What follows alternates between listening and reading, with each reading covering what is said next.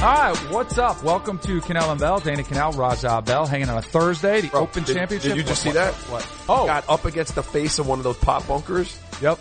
He couldn't get it out, and he took a dump himself into the sand. He fell back into the sand after he tried to hit it. All right, so if anybody is watching or listening and has no idea what you're talking about, Raja and I are both, we have the Open Championship on in our room right here. Ooh, he did take a spill. Do we know who that was? Harding. Falling right down on his backside after trying to make some kind of miraculous shot out of the bunker. But we're going to get to some Open Championship. We'll get you all those scores. We'll get you updated. Tiger tees off in about 10 minutes, so we'll kind of be following through his round, give you updates as that goes along.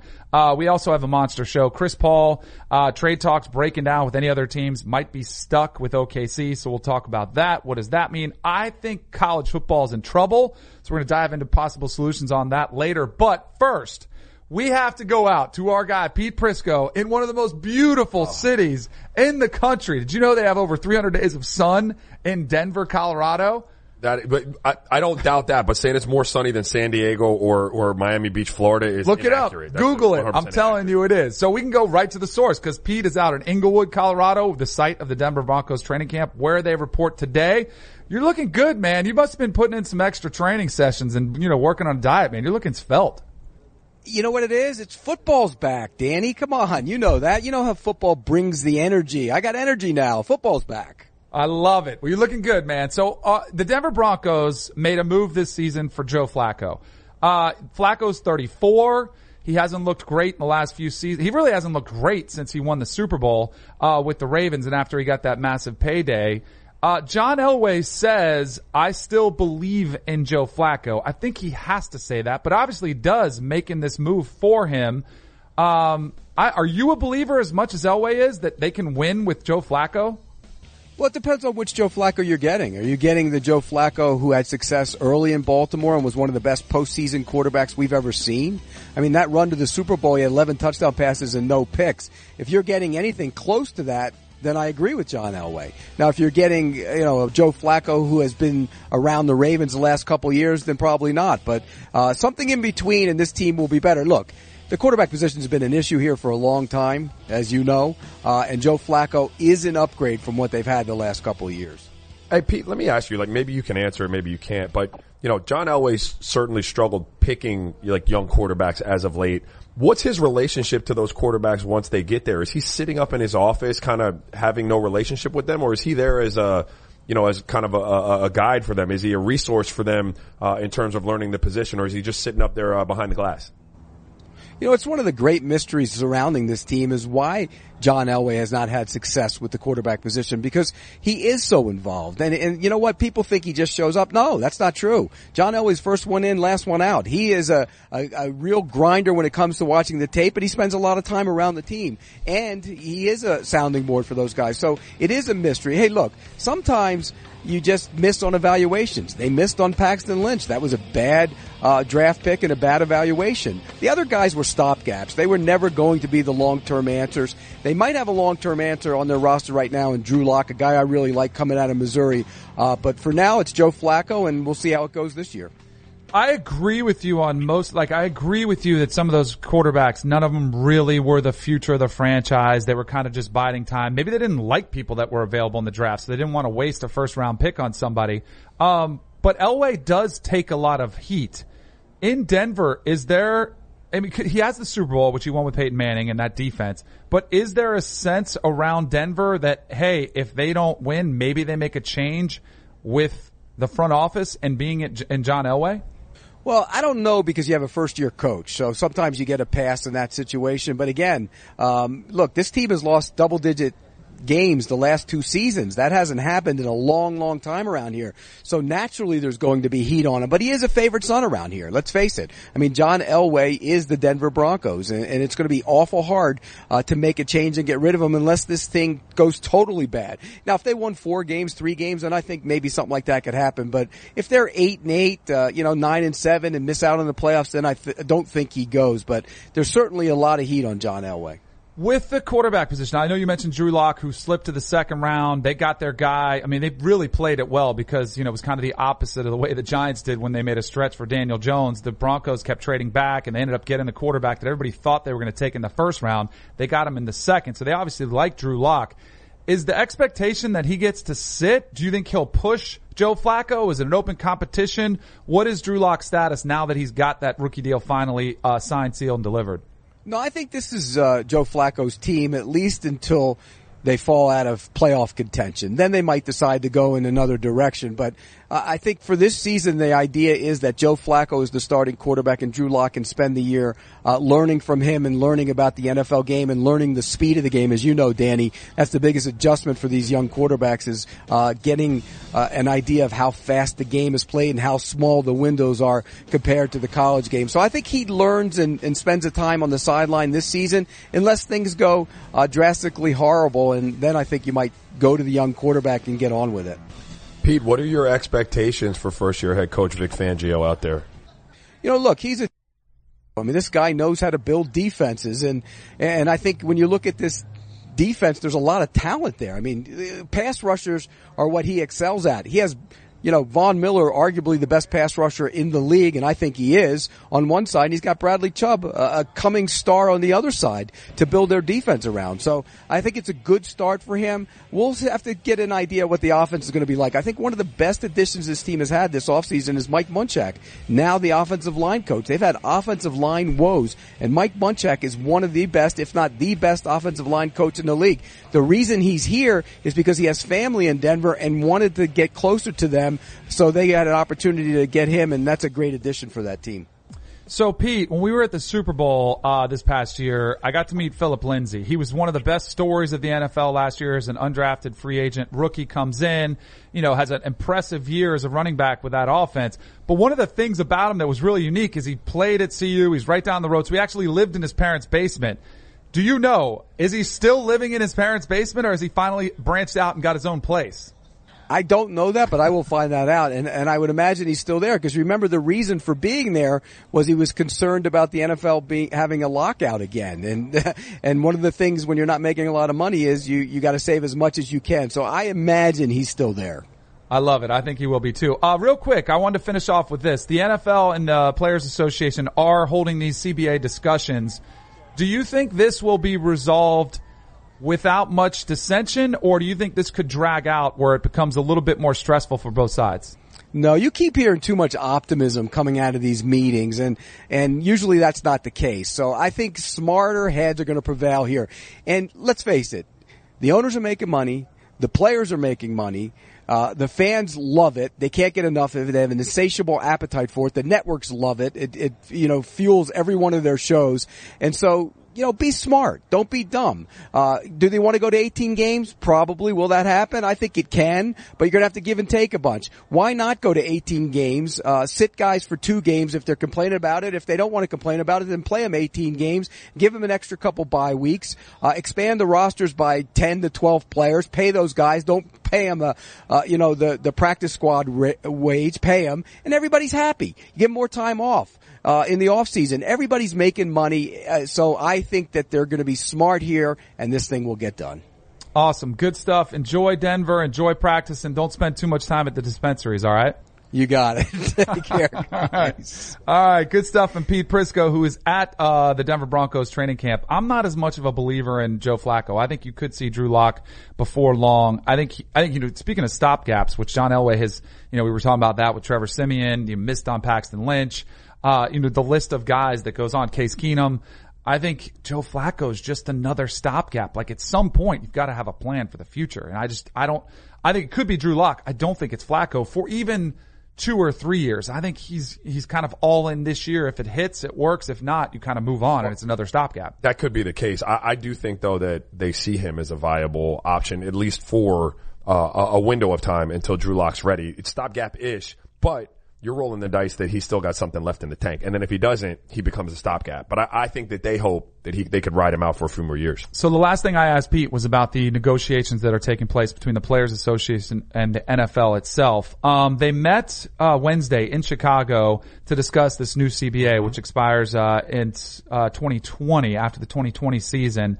They both want to get it done. I agree with that with Pete because I think it is good. The NFL is healthy. Sure. And it seems like it was a decade ago, but it was only last year with the kneeling controversy and the ratings were down and everybody was all kind of on the NFL saying maybe they're in trouble.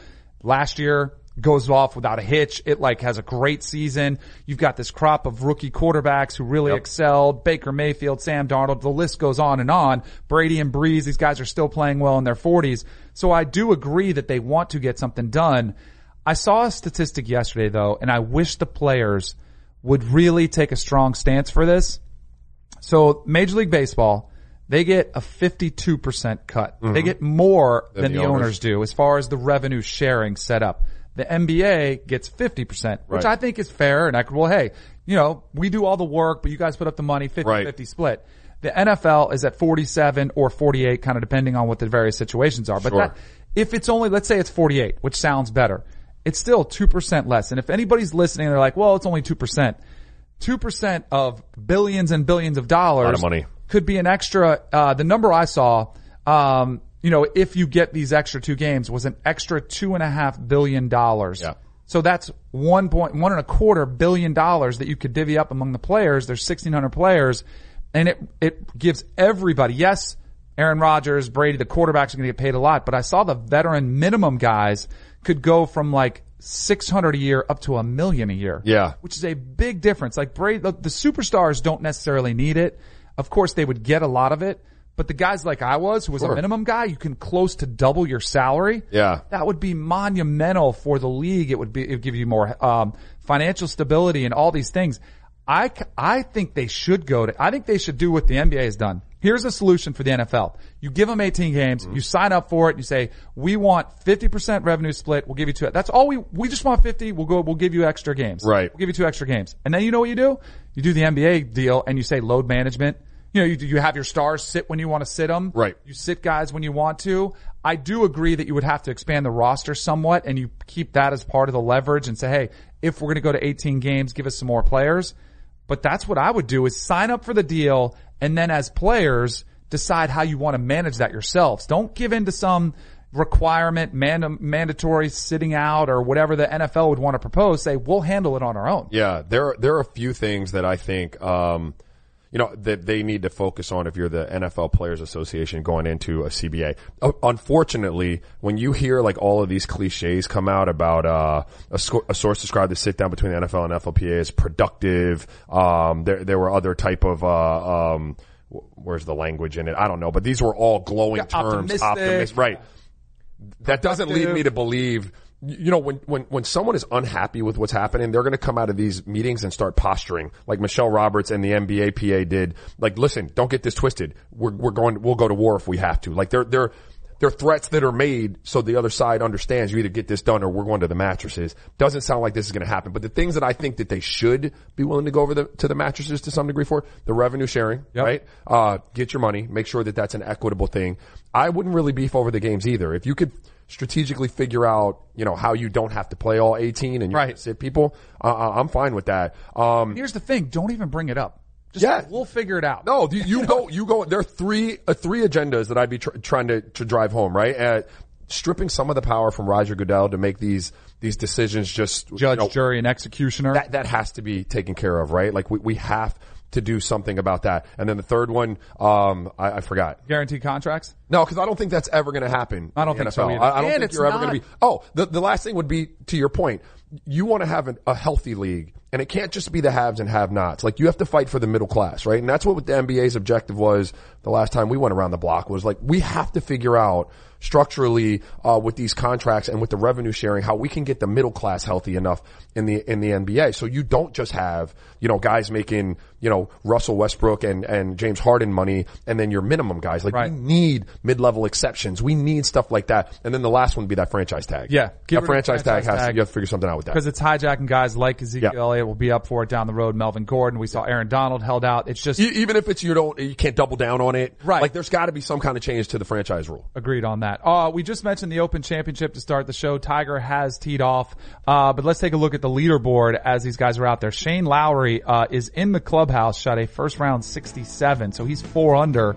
Alex Noren at 3 under. Sergio Garcia at 3 under. And Webb Simpson. Dylan Fratelli, who just won his first event, was a pretty cool story about him. Tiger's into fescue.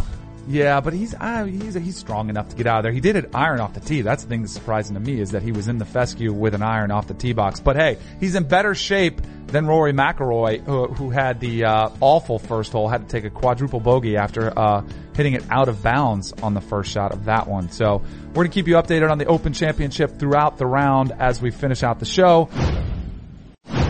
All right, welcome back to Cannell and Bell. The Open Championship is on right now. Tiger's on his first hole. Hit his driving iron, an iron off the tee, into the rough. Hits his next shot. You noticed this. I did. I thought he was up in front of the green. Yep. But these greens are filthy because he was up in front of the green and then it rolled all the way back into it's not even a greenside bunker. It's like a fairway. It rolled back like 30 yards. Pottish. Yes. Pottish he bunkers. goes in the pot bunker. You and I were noticing as he was walking in the bunker, it did not look athletic, right? Maybe he's worried about his back. Yeah. But he did hit a pretty good bunker shot. He? He's got about 10, 12 feet for par We'll take the bogey on his first hole, so we'll keep you updated on him. When we kind of ended the show yesterday talking a little bit about Tiger. Yep. I don't love the mentality, the mindset going in because he's talking. We hear Brooks Koepka, intimidation factor. Hey, all these guys are scared of him. And he's like, screw you guys. I'm better than you. Whatever. What are you going to do about it? Tigers comes in. He's like, my game's not where I need it to be. I took some time off. I'm not liking the way I shape my shots. I don't have a good vibe about him. I'm starting to wrap my mind around what is going to be Tiger going forward, and I can still pull for him and cheer for him. I just can't have my expectation level where it used to be. It's taking too much out of him. Like the chase for this, he seems to be, as a dad, naturally, and I applaud it, stretched a little thin. Like priorities aren't just golf anymore. It's hard to be grinding and doing something at your the very best of the world type of level when you've got that going on. And you would have never in a million years heard him make comments like that. Even if he wasn't great, that would have never been something that he admitted to anyone. I think he's just a different person now. You know what else we never would have seen is him take 2 weeks off in the middle of the golf season, right in the thick of things, to go to Thailand and not bring his clubs. Like unacceptable. He goes with his family, doesn't pick up a club for 2 weeks in the middle of the golf season. That's unheard of. I know. But I think it does speak volumes to what, he was enjoying it. Right. It was an epic comeback. It probably did take a lot of him emotionally and physically to get to that point. Yeah. So he's like, hey, I got here. But there's not that killer mindset that you saw before. The question I think that people ask is, do you think he'll get Jack at 18? I still think he can. What's he at? He's at 15. So he needs 3 more majors to tie him, 4 to pass him. I think he can. What if he just gears up for Augusta every year or the first one of the year, and he's got all in on that one? I think he's got a chance. If that took that much out of him. Well, the partying after is no, but I'm saying, like, if you were going to celebrate every major win with that type of partying. Right. I don't know that you make it. I'm still pulling for him. Like, well, I'm the biggest Tiger fan out there. Dog, listen, in terms of Tiger fan stratosphere, sure, you don't get a bigger Tiger fan than me. I love it too. I love him too. But maybe this offseason he has some self-reflection. Maybe. He's got that first one, so he's back, and now he can kind of regroup. Yeah. And then maybe take a month off, but then go back to the grind and say, all right, I need to pace myself. Because he even talked about he's still figuring out his schedule of how to schedule events. He'll pace them out, and hopefully he doesn't take a 2-week layoff to Thailand right in the middle of the season. 12 feet. Our Kyle knocks this down. Get in the hole. It's in the hole. Okay. Number one for Tiger. So our buddy Kyle Porter right here at CBS Sports HQ put out a photo of Tiger Woods, and it looks painful. Like Tiger's like cringing, and Kyle Porter's quote is, me watching Rory today, because of Rory's start that's out there, but Tiger also, looking a little good. But now he looks great after a par on the first hole. And, Rory McIlroy continues to hack it around fescue and everywhere else as he's out on the course right now. I know we're off topic here, but it is really hard to play at home. Oh, yeah. It's a hard thing to do. He's in Northern Ireland, right? Like, he's in Northern Ireland? Yep. Yeah. And, we talk about teams and guys signing in, like, let's say like Los Angeles for guys like Kawhi Leonard and Paul George. And that's just going to go off without a hitch. Man, home is tough. It's tough to play at home, let alone like live at home and play in that city and be a member. I mean, so those are things that people have to navigate. It's a unique pressure. Yeah. It's a unique environment. When we were at, was it Augusta this year, went to the gym, early in the morning, saw Rory McIlroy in the gym. I was like, man, I think it was Saturday morning before the match. I'm like, he's in here working out. I was pretty impressed by that. Because he probably didn't have anybody to hang out with. Nothing pulling on him, If you're at home, you got buddies you're probably catching up with the night before. They're out, you're worried about getting their tickets to them. And you have people to do that, but it's just one more added stress a list of many that you have to deal with. Think about when your family would come and stay with you and visit, like when you'd be on the road, Such right? a headache. No, that was a napper, like it messed with a nap schedule. There are a lot of things, a lot of dynamics in play that I always love to see my family. My dad's in the Yeah, I was going to say, we got to give a shout out to your dad. I always love to see them, right? And I love to have them apart. But there are distractions that pop up with that because people need, to do things that get you off your normal schedule. If that's your daily and it's pulling on you all season, it would be really, really hard to be focused 100% on that, on what you had to do. It absolutely would. Chris Paul is in the news because Adrian Wojnarowski reported yesterday the Oklahoma City Thunder have had discussions to move Chris Paul. That's kind of what everybody expected. Yeah. Hey, does he go to the Heat? Or some other teams were mentioned in there. But it sounds like now all those discussions are being tabled, and it might be Chris Paul on the Thunder when the season starts. No one's got any money to take that contract on at this point. And all of the guys, like I think it was 40% of the league, are under contracts that can't be traded because, of the shuffling pieces. So, at the deadline around December 15th, when those contracts are able to be moved, there may be a new market for Chris Paul. You can reassess the situation. I've always maintained that I don't think he winds up playing the season out with Oklahoma City, but he'll be there for a while. And I am starting to kind of wrap my mind around this now that he may actually have to play out the entire season and go into next year's free agency looking for a new home.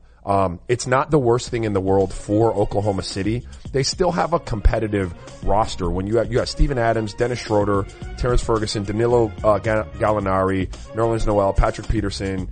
Those are names where you could go out there, and if you're Chris Paul, you're not going to win a championship, but you're not going to be on a doormat team that's vying for the number one pick in the draft, right? You still get to play some competitive basketball.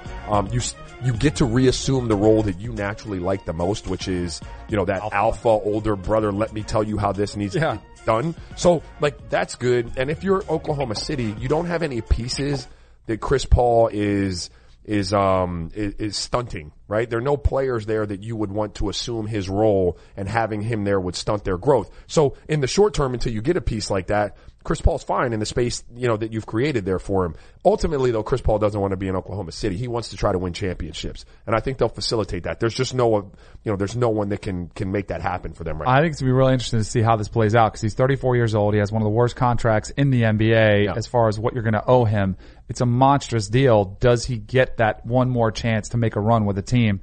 I know he's not the most well-liked guy around the league, but you never see a guy just kind of put out to pasture. Yeah. And you wonder if that's how it's going to end. Not with look, for let's say Chris Paul wasn't his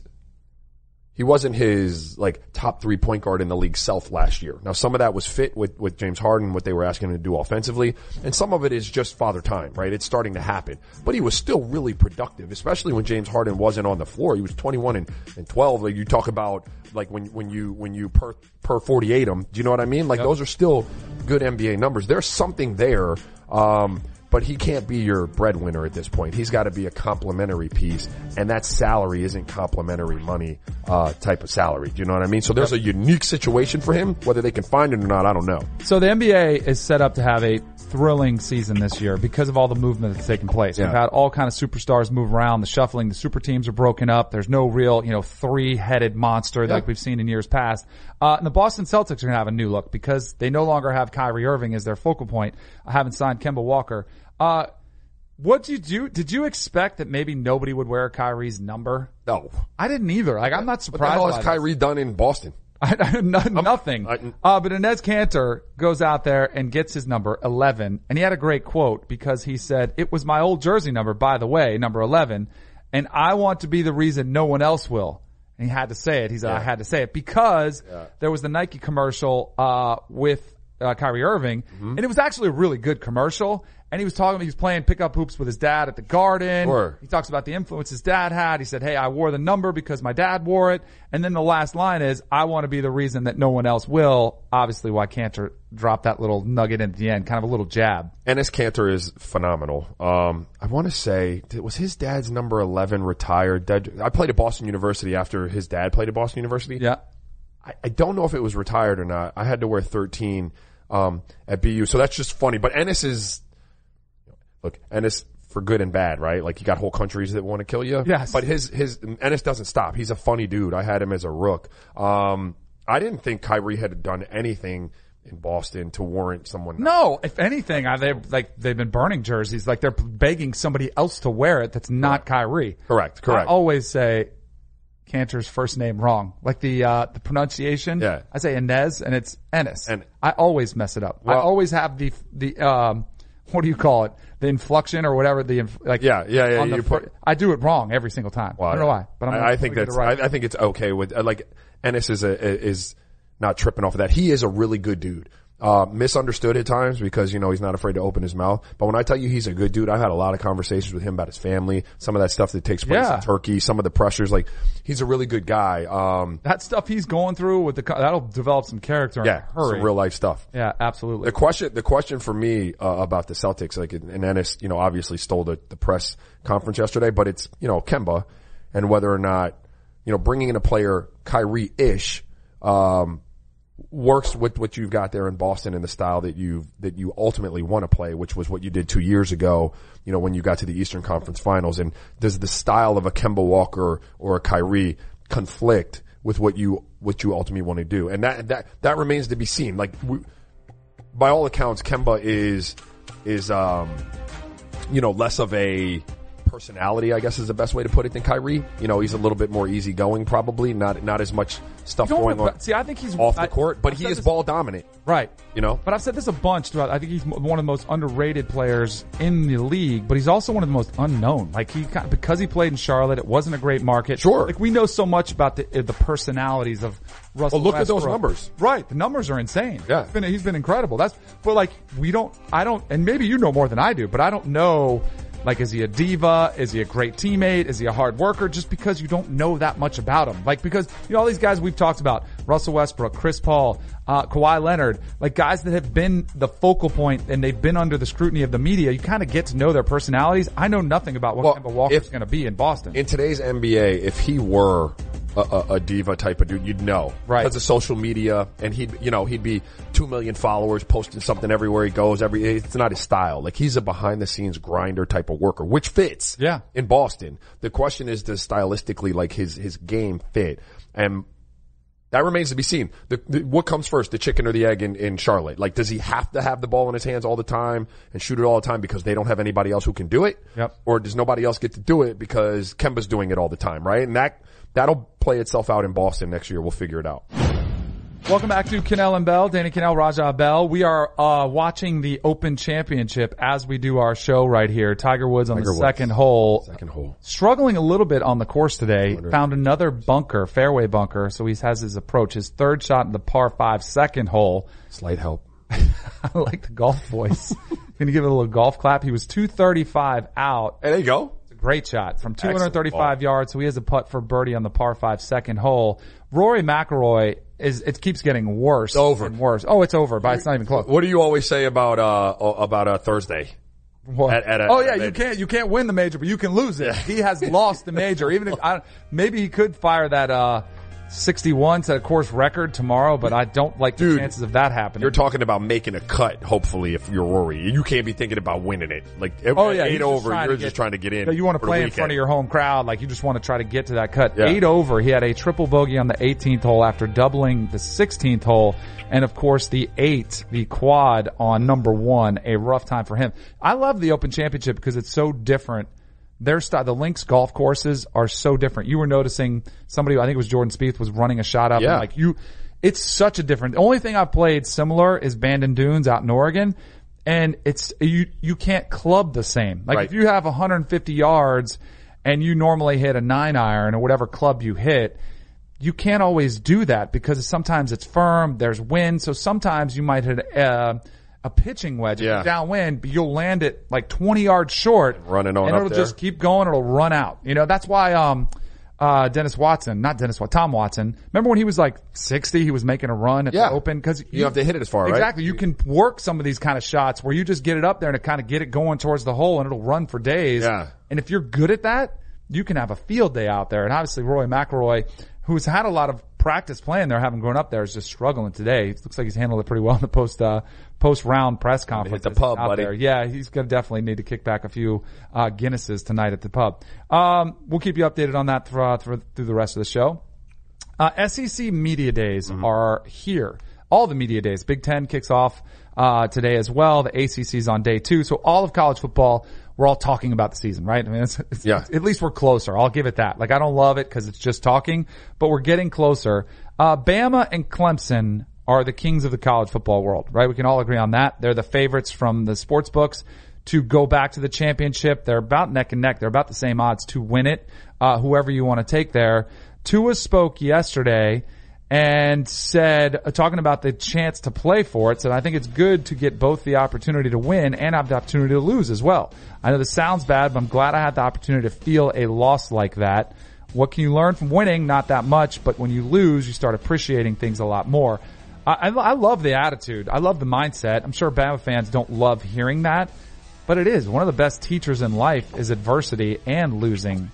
Yeah, the only I don't really have take any exception to it. I just wish don't say I'm glad we lost, right? You know what I mean, like that. Yeah. I mean, first of all, it's not you're not glad you lost. Like, you would have much rather won the game. But I do appreciate you having some perspective on it and understanding. Number one, it's not the end of the world, and number two, I can get better and learn from that. I think Tua, look, they said it yesterday. I watched Nick Saban, and some of these guys, like, Tua was better earlier in the season, and he didn't play his best football down the stretch, right? And, for a lot of reasons, for winning, national championships and for draft purposes coming up for Tua, like, those are things that you need to learn from, and you need to take the appropriate steps to guard against them happening this year. So I appreciate a guy coming out and saying that they'll learn from that. I just don't love you saying that right, you don't, and you kind of know what he means, right? Right, sure, I get it. You just said it, but he's trying to spin it the best way he possibly can. Which is fine. Yep. Nick Saban was not spinning quite as much, but he was talking about what happened in the last year. He had a couple interesting comments too. Here he is yesterday at SEC Media Days. I don't think we didn't have a culture of accountability, with our team at the end of the season. I think putting the team first is always really, really important, and these are the kind of things that I think we need to improve on if we're going to be able to improve as a team and continue to develop and have success. And I think, you have to be able to live with success. You have to understand that success is not a continuum. It's momentary. And if you don't continue to do the same things that you've always done, you're not going to be successful. So it's interesting, the comments that come out of Nick Saban, they sound eerily familiar to, there was a few years ago, I don't know exactly what year is it, they played Oklahoma in the Sugar Bowl and they got waxed, right? Yeah. And everybody's like, oh my gosh, what's happening? Maybe it's the end of the dynasty. There was all these conversations that came about. But Saban said the same thing going into that bowl game. He said we were distracted, we didn't have the focus, our leaders didn't lead. He mentioned even this year, distractions. There were a lot of distractions late in the season, but he didn't elaborate on those. Right. I think you got your butts kicked. I mean, Clemson's a really good team. I do think it's interesting because I think when you look at these dynasties, and I want to talk about this in a minute too, about college football and the problem that they're in because of Bama and Clemson's dominance, but I don't think anybody in the country is going to knock them from their perch. So then you're like, all right, well, how's it going to end? And it usually comes from within, and it's a mindset from within, which I think is what Saban is alluding to, is that maybe they didn't have their edge, that desire to, hey, we're a class, their senior class, their veterans had already won a championship. There's not that desperation, that hunger to go out there and just do whatever it takes, put in the extra hours. You kind of get complacent. And it's not a knock. I'm sure Saban was trying to tell them, we have to do this, we have to do it this way. Yeah. He's epically maniacal about how he likes to prep his guys. Maybe they just took the foot off a little bit off the gas. I think they thought it was a foregone conclusion that they were going to win a national championship. They were prolific early. I mean, they were putting up video game numbers. Tua's numbers by himself were just, and he was playing halves of games. They were ridiculous, staggering, like, completion percentages and so on and so forth. And I think, naturally trying to do something the second time when you're trying to win championships, like, it's exponentially harder than the first time because of the complacency factor, right? Like, you start to, we've done this, we're going to get it done. I think that they did kind of fall asleep at the wheel a little bit, because of all the early success. You start sprinkling in the younger kids, right? That maybe aren't as mature, and they're watching some of the older kids kind of be in cruise mode until they get, younger kids don't flip the switch. Like college is unique like that, where you have, these are babies, like 17-year-olds that you rely on to go out there and play. Watching a 20-year-old do something that he's done for 3 years and understand how to pace himself and turn it on at the right moment, he can't do it the same way. So there are a lot of things that play into that. I think ultimately it's just really hard when you are at the top of the mountain every year and you know nobody can beat you, and then you see your peer one time to like be ready that day. Like it's a tough thing. Sometimes you miss. Their schedule again is cake this year. They're not going to get tested that much, but that's another problem I see arise. And whenever I say that during the season, Bama fans get ticked off at me, which isn't really new. Like they always are kind of mad at me. But like during the regular season, I'm like, you know what? Their dominance can actually be a detriment. Absolutely. Because they're not getting tested. Remember, I mean, it definitely cost Tua the Heisman Trophy, or at least it helped Kyler Murray win it, because Kyler Murray, I felt, deserved the Heisman Trophy. But remember, the biggest thing you heard is, well, if Tua played 4 quarters, he would have had better stats and he would have had these stats. But he wasn't playing the fourth quarters because they were blowing out all these opponents. Right. So he's not getting tested in late game situations and getting put under that fire where that's the only place you can learn and win from, which is exactly what he was saying. It's really interesting, like, debate. And I have it with myself sometimes when we go into tournaments, right? Like, say with my team. And you're like, yeah, we're going to, like, do you want to be in a tournament where you beat everybody by 30 and you kind of cruise to the championship game? But then you're going to see a heavyweight, right? So you're not tested. Everybody's feeling good. My 4th grade team did it a couple weeks ago. Cruised 30 to everybody. Saw a pair in the championship game, got beat by 8. Kids just weren't sharp. They weren't ready to go. Or would you rather be battle tested throughout the process, right? Still eke your way maybe into the playoff or the championship. But now you know, come 4th quarter in a tight ball game, what everybody's made of, because they've had to prove it to you 8 times during the regular season. You know, it's an interesting debate, though. Welcome back to Cannell and Bell. So we were talking a little about the, what are you laughing at? I was making a face the camera called me. We were talking some college football last segment with the media days that are going on, now. I am worried about college football. If you look at the trend, so Clemson and Bama have been dominating the landscape for the last several years. They've met, what is this, 4 or 5 times in the last, 4 or 5 years. They've always been kind of favorites to win. It's hard to see an end to either team's dynasty coming. Like they're, Tua's young, Trevor's young. Stacking 5 stars. The recruiting classes keep coming in. And I think it's similar to the NBA. So the NBA the last several years had the Golden State Warriors and it was the Cleveland Cavaliers before LeBron left Cleveland. They were playing every time and it really diminished the regular season. They'd make their preseason picks and everybody's like, oh, it's going to be the Warriors and the Cavs and then who knows who's going to win. Right. This past season it was the Warriors are going to win it all. The Warriors are going to win it all. Then you have a couple guys get hurt. Toronto's a new winner, so that was good. But the best thing about the NBA is now the super team is broken up and it looks like it's going to be this incredible year next year for the NBA. Yeah. So I'm looking at college football. I'm like, well, how does that happen? How does this end? And you don't have free agency. Guys, even though Nick Saban may disagree talking about transfers. But you look at it and I don't know how you break this thing up because you can't force guys to leave. You can't limit the number of recruits they have. So I have a potential solution. Okay, let's hear it. Because last season, the regular season, yes, there were some good games. Because I put this tweet out this morning. A lot of people were like, well, what about this game? What about this game? There were some good games. Oklahoma, West Virginia was one that somebody put at me. It was 59-56. It was a shootout out there. It was a good game. Texas A&M versus LSU was that 7 overtime game. That was a good game. But there were a lot of snooze fest in the primetime games. When you want to see Bama get tested in the regular season, didn't happen. Same thing with Clemson. The playoffs were a snooze fest. They were boring. Even the championship game, Clemson took it to Alabama, took them to the woodshed. Right. The semis were a bad game. So I think you need to do something. College football does. They need to do something to shake things up. I've been a proponent of the 8-team playoff, which I think is a really easy solution, but I think you have to take it a little bit deeper than that because of scheduling. So the regular season has become boring because there's so many games that are just boring. You have the blowout schedule. The SEC takes a lot of heat for scheduling the week before their last game of the season. Yeah. Bama plays Alabama A&M or Charleston Southern, whatever team it is. But every league does it at some point. The ACC just does it in week 2 or 3. Right. So I would do away with those games. I would do away with any Power 5 team against an FCS opponent. I would also make every Power 5 team play 10 Power 5 opponents, right? In the regular season. Sometimes now you have teams that only play 8 if they have an 8-game conference schedule in the ACC or SEC, and they'll schedule a lot of Group of 5 and FCS schedules that are out there. Right. And then the other thing I would do is I would cut the schedule to 11 games. We're at 12 games now, but I would dial it back one game. Because I think it would make it more special. It would just, you could add an extra bye week into that schedule to give players more time to recoup. But you would see, and then by expanding the playoffs and having 5 Power 5 champs versus 3 wild cards, all of a sudden, since we already know 2 teams are a lock to make the playoffs, the other 2 are probably going to be another SEC team and, the Big Ten winner. We've eliminated the Pac-12 from the conversation the last 3 years. Right. You're outside of Clemson, there's nobody else in the ACC. Outside of Ohio State and Michigan, there's nobody been in the discussion in the Big Ten. If you bring 4 more teams into play for the playoffs, all of a sudden November gets extremely exciting because you'll have that many more teams that the last few years are like, they're not going to get in the playoffs, so why would I watch that game?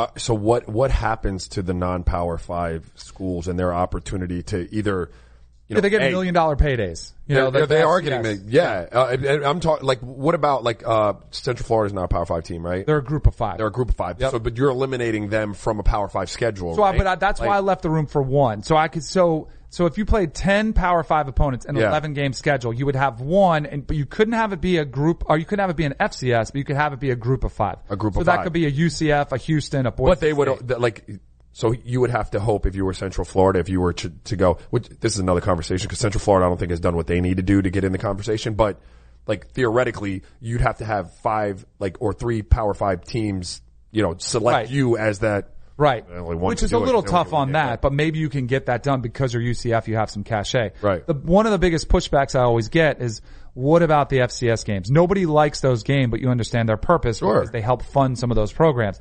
The solution that I have is schedule those games in the spring. Instead of spring practice where you have the Garnet and Gold game at Florida State or the A game. Bro. Yeah, they're just glorified practices. Why not have Florida State play Florida A&M? Because they're not paying you $1 million to do that. But you can. So here's what you do. Instead of paying them the regular season, give them the gate from the game because it would be a well-attended game. Okay. You can negotiate a new TV contract because you know who would love some TV inventory in the spring when nothing's going on?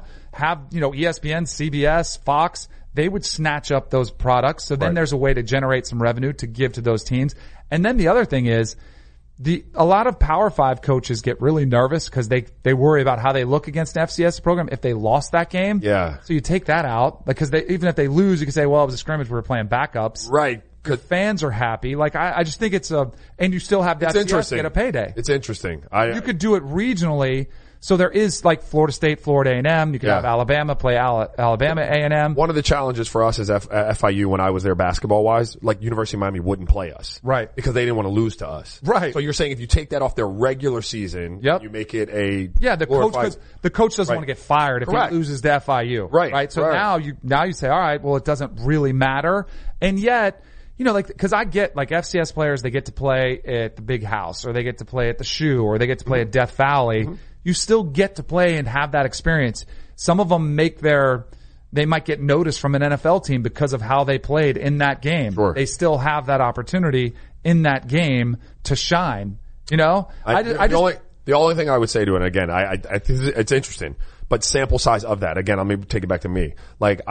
Miami wouldn't play us, but our coach went out and he scheduled Arizona and Maryland and Michigan and Penn State. And so, while nobody was coming to see me play against Southwest Louisiana, they were all there to see. So I got 6 games that year. You got to scale it, obviously, because we have more games in basketball. But one opportunity to maybe play at Death Valley in front of all of the pro scouts really minimizes your opportunity to show. What if you don't show well that day? You want as many of those as you can. Right. You know what I mean? So I don't know. The other aspect of me is maybe I'm overreacting to Clemson and Bama's dominance because we've seen the Canes in the 80s and 90s. Yeah. Florida State was a 14-year run. Florida Gators had a nice little stretch. Other teams. It's usually cyclical. There's a dynasty. It rises, it rains, and then it's going to fall, right? That's going to happen. Right. I do think it's interesting because all of the people, a lot of them are the same people that are throw shade at the NBA for not having parity. And it goes beyond Clemson and Alabama for me, Danny. Right. You know who's going to be in the Big 12 championship for the most part. Right. You have Oklahoma sitting there, right? Maybe Texas. Or maybe Texas, right? Same thing. Big Ten. Maybe Ohio State, maybe Penn State, Michigan, right? It's across the landscape of college football. Those two happen to be sitting at the top. But I tend to think your idea is really interesting. I like that you're a thought guy. See, you're a thought guy, right? I'm a solutions guy. Is what I am. I'm a solutions guy. But when you look at it out there, I do think college football has a problem. If you said you can only have one of these solutions, I would just say give us 18 playoff, because you have really disenfranchised the West Coast. Yeah. Because you're not seeing a Pac-12 champion get represented because they have 2 losses or sometimes 3. Give them a chance. Like, just let them see how they do it. It's a really good conference as far as depth. They just don't have that dominant team. And sometimes Ohio State gets left out because they, lost a game or two. Yeah. Or the Big Ten champ or the ACC champ, whatever it is. Let them all get a chance, because then it brings everybody in. And that's relatively easy. You're not talking about really putting games in the spring and 5 conference champs and 3 wild cards. And you know what it really gives you? It kind of gives you a 16-game playoff, because then those conference championship games are playing games. Look at you. For the spot. So then you're getting a bigger playoff than really. I'm so proud of you, bro. Somebody pay attention to this show. Dang it. Let's go. Make this thing happen. Got the solutions right here. The Open Championship is going on right now. Rory McIlroy had a disastrous first day, in his hometown. Tiger Did he make that putt for I don't know. birdie? I'm trying to get a little update from Coca in my ear. I haven't seen it yet. He was, putting for birdie on the 3rd hole after he was even par. But we'll get back tomorrow. We'll have all those highlights for you throughout the day. And we'll be watching it all day long too. I love the Open Championship. You can watch all day long. Starts early in the morning. All right. Have a good one, man. Enjoy the golf. Tomorrow we'll be back.